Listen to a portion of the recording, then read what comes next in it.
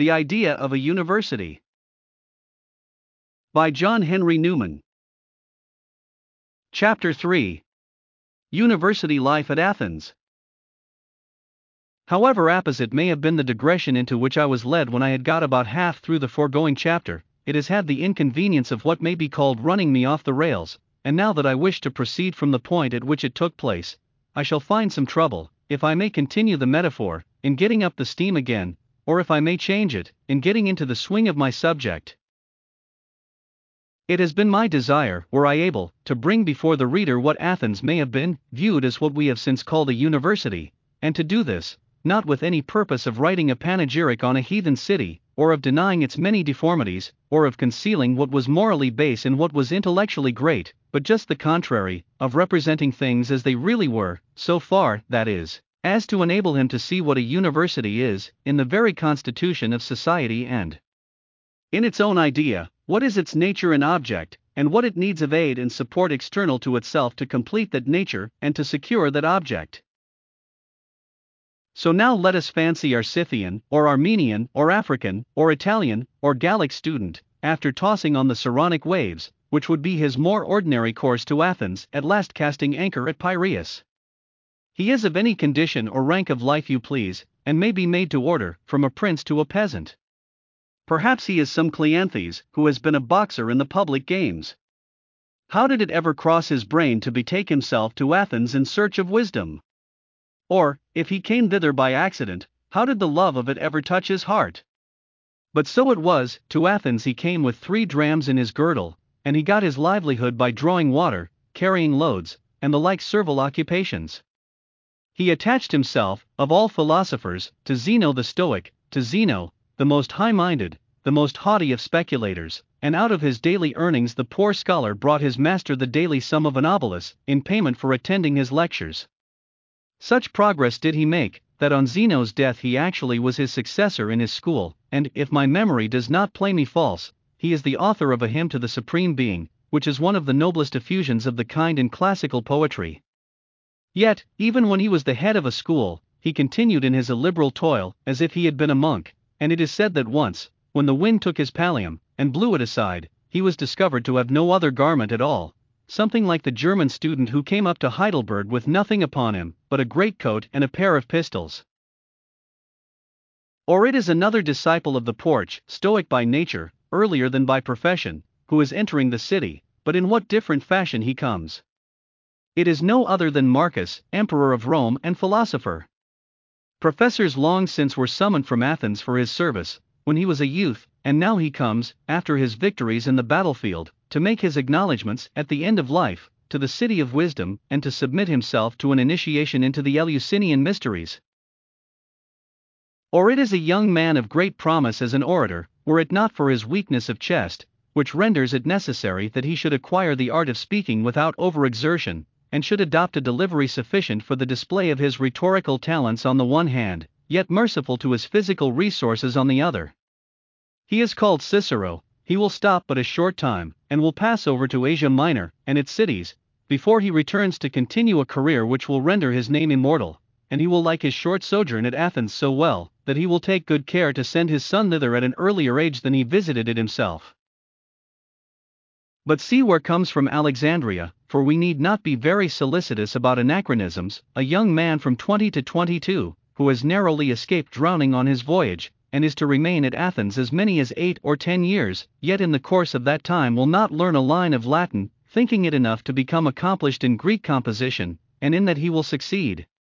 He is a grave person and difficult to make out. Some say he is a Christian, something or other in the Christian line his father is for certain. His name is Gregory, he is by country a Cappadocian, and will in time become preeminently a theologian, and one of the principal doctors of the Greek Church. Or it is one Horace, a youth of low stature and black hair, whose father has given him an education at Rome above his rank in life, and now is sending him to finish it at Athens. He is said to have a turn for poetry. A hero he is not, and it were well if he knew it, but he is caught by the enthusiasm of the hour, and goes off campaigning with Brutus and Cassius, and will leave his shield behind him on the field of Philippi. Or it is a mere boy of 15, his name Eunapius, though the voyage was not long, seasickness, or confinement, or bad living on board the vessel, threw him into a fever, and, when the passengers landed in the evening at Piraeus, he could not stand. His countrymen who accompanied him, took him up among them and carried him to the house of the great teacher of the day, Proeresius, who was a friend of the captain's, and whose fame it was which drew the enthusiastic youth to Athens. His companions understand the sort of place they are in, and, with the license of academic students, they break into the philosopher's house, though he appears to have retired for the night, and proceed to make themselves free of it, with an absence of ceremony, which is only not impudence, because Proeresius takes it so easily. Strange introduction for our stranger to a seat of learning, but not out of keeping with Athens, for what could you expect of a place where there was a mob of youths and not even the pretense of control, where the poorer lived anyhow, and got on as they could, and the teachers themselves had no protection from the humors and caprices of the students who filled their lecture halls. However, as to this Eunapius, Proeresius took a fancy to the boy, and told him curious stories about Athenian life. He himself had come up to the university with one Hephaestion, and they were even worse off than Cleanthes the Stoic, for they had only one cloak between them, and nothing whatever besides, except some old bedding. So when Proeresius went abroad, Hephaestion lay in bed and practiced himself in oratory, and then Hephaestion put on the cloak, and Proeresius crept under the coverlet. At another time there was so fierce a feud between what would be called town and gown in an English university, that the professors did not dare lecture in public for fear of ill treatment. But a freshman like Eunapius soon got experience for himself of the ways and manners prevalent in Athens. Such a one as he had hardly entered the city, when he was caught hold of by a party of the academic youth, who proceeded to practice on his awkwardness and his ignorance. At first sight one wonders at their childishness, but the like conduct obtained in the medieval universities, and not many months have passed away since the journals have told us of sober Englishmen, given to matter-of-fact calculations, and to the anxieties of money-making, pelting each other with snowballs on their own sacred territory, and defying the magistracy, when they would interfere with their privilege of becoming boys. So I suppose we must attribute it to something or other in human nature.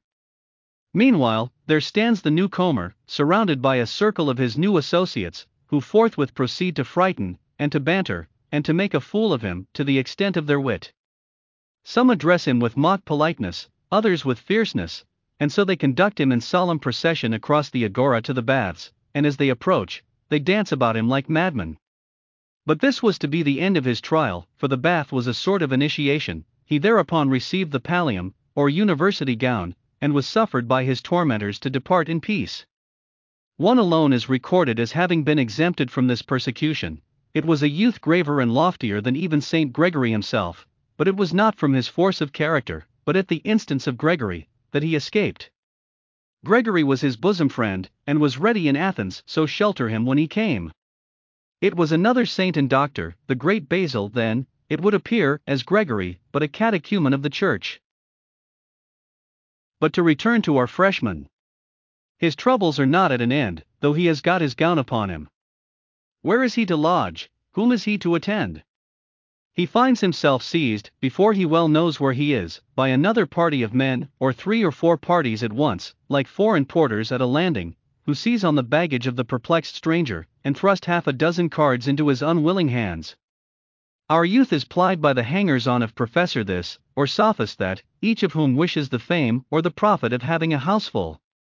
We will say that he escapes from their hands, but then he will have to choose for himself where he will put up, and, to tell the truth, with all the praise I have already given, and the praise I shall have to give to the city of mind, nevertheless, between ourselves, the brick and wood which formed it, the actual tenements, where flesh and blood had to lodge, always excepting the mansions of great men of the place, do not seem to have been much better than those of Greek or Turkish towns, which are at this moment a topic of interest and ridicule in the public prints.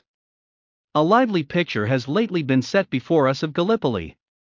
Take, says the writer, a multitude of the dilapidated outhouses found in farmyards in England, of the rickety old wooden tenements, the cracked, shutterless structures of planks and tiles, the sheds and stalls, which our by lanes, or fish markets, or riversides can supply, tumble them down on the declivity of a bare bald hill. Let the spaces between house and house, thus accidentally determined, be understood to form streets, winding of course for no reason, and with no meaning, up and down. The town, the roadway always narrow, the breadth never uniform, the separate houses bulging or retiring below, as circumstances may have determined, and leaning forward till they meet overhead, and you have a good idea of Gallipoli. I question whether this picture would not nearly correspond to the special seat of the Muses in ancient times. Learned writers assure us distinctly that the houses of Athens were for the most part small and mean, that the streets were crooked and narrow, that the upper stories projected over the roadway, and that staircases, balustrades, and doors that opened outwards obstructed it, a remarkable coincidence of description. I do not doubt at all, though history is silent, that roadway was jolting to carriages, and all but impassable, and that it was traversed by drains as freely as any Turkish town now. Athens seems in these respects to have been below the average cities of its time. A stranger, says an ancient, might doubt, on the sudden view, if really he saw Athens. I grant all this, and much more, if you will, but recollect, Athens was the home of the intellectual and beautiful, not of low mechanical contrivances and material organization. Why stop within your lodgings counting the rents in your wall, or the holes in your tiling, when nature and art call you away? You must put up with such a chamber, and a table, and a stool, and a sleeping board, anywhere else in the 3 continents. One place does not differ from another indoors. Your Megalia in Africa, or your grottos in Syria, are not perfection. I suppose you did not come to Athens to swarm up a ladder, or to grope about a closet. You came to see and to hear, what hear and see you could not elsewhere. What a food for the intellect is it possible to procure indoors, that you stay there looking about you? Do you think to read there? Where are your books? Do you expect to purchase books at Athens? You are much out in your calculations. True it is, we at this day, who live in the 19th century, have the books of Greece as a perpetual memorial, and copies there have been, since the time that they were written, but you need not go to Athens to procure them, nor would you find them in Athens. Strange to say, strange to the 19th century, that in the age of Plato and Thucydides, there was not, it is said, a bookshop in the whole place, nor was the book trade in existence till the very time of Augustus. Libraries, I suspect, were the bright invention of Attalus or the Ptolemies. I doubt whether Athens had a library till the reign of Hadrian. It was what the student gazed on, what he heard, what he caught by the magic of sympathy, not what he read, which was the education furnished by Athens. He leaves his narrow lodging early in the morning, and not till night, if even then, will he return. It is but a crib or kennel, in which he sleeps when the weather is inclement, or the ground damp, in no respect a home.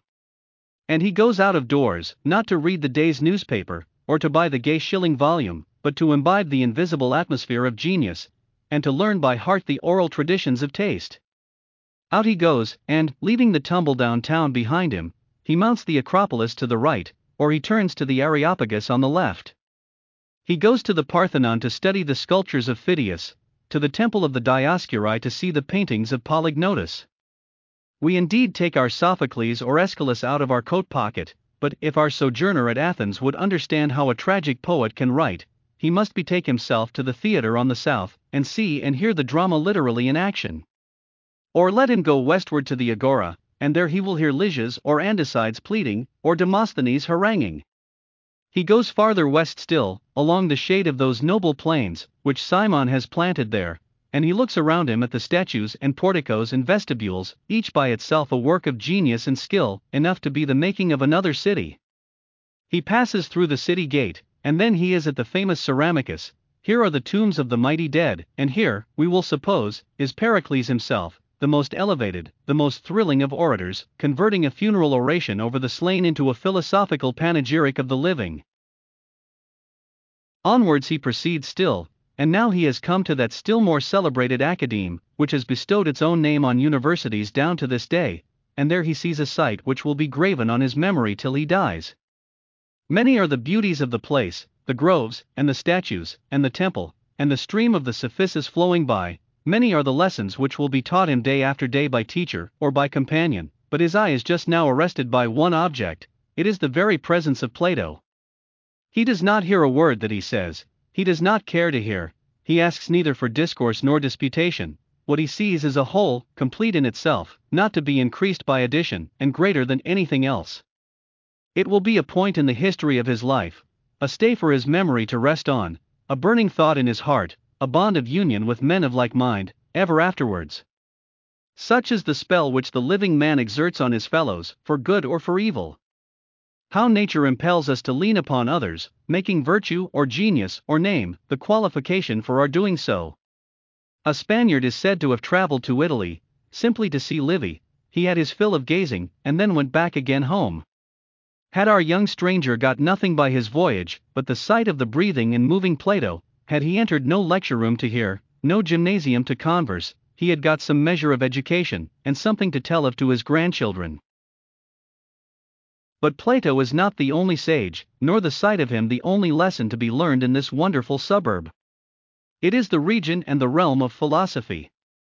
Colleges were the inventions of many centuries later, and they imply a sort of cloistered life, or at least a life of rule, scarcely natural to an Athenian.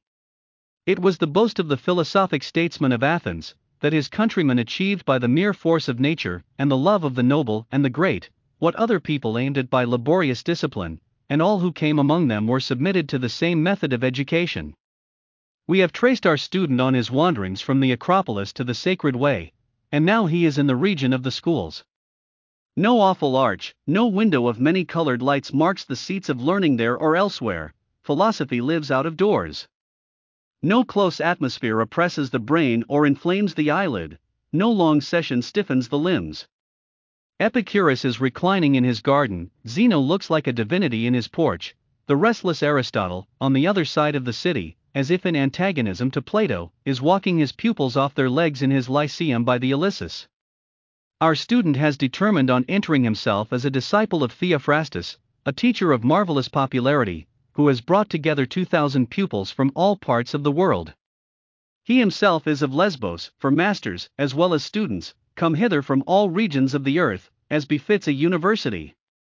How could Athens have collected hearers in such numbers, unless she had selected teachers of such power? It was the range of territory, which the notion of a university implies, which furnished both the quantity of the one, and the quality of the other. Anaxagoras was from Ionia, Carneades from Africa, Zeno from Cyprus, Protagoras from Thrace, and Gorgias from Sicily. Andromachus was a Syrian, Proeretius an Armenian, Hilarius a Bithynian, Philiscus a Thessalian, Hadrian a Syrian. Rome is celebrated for her liberality in civil matters. Athens was as liberal in intellectual. There was no narrow jealousy directed against a professor, because he was not an Athenian. Genius and talent were the qualifications, and to bring them to Athens was to do homage to it as a university. There was a brotherhood and a citizenship of mind. Mind came first, and was the foundation of the academical polity, but it soon brought along with it, and gathered round itself, the gifts of fortune and the prizes of life. As time went on, wisdom was not always sentenced to the bare cloak of Cleanthes, but beginning in rags, it ended in fine linen. The professors became honorable and rich, and the students ranged themselves under their names, and were proud of calling themselves their countrymen. The university was divided into 4 great nations, as the medieval antiquarian would style them, and in the middle of the 4th century, Proeretius was the leader or proctor of the Attic, Hephaestion of the Oriental, Epiphanius of the Arabic, and Diophantus of the Pontic. Thus the professors were both patrons of clients, and hosts and proxeni of strangers and visitors, as well as masters of the schools, and the Cappadocian, Syrian, or Sicilian youth who came to one or other of them, would be encouraged to study by his protection, and to aspire by his example.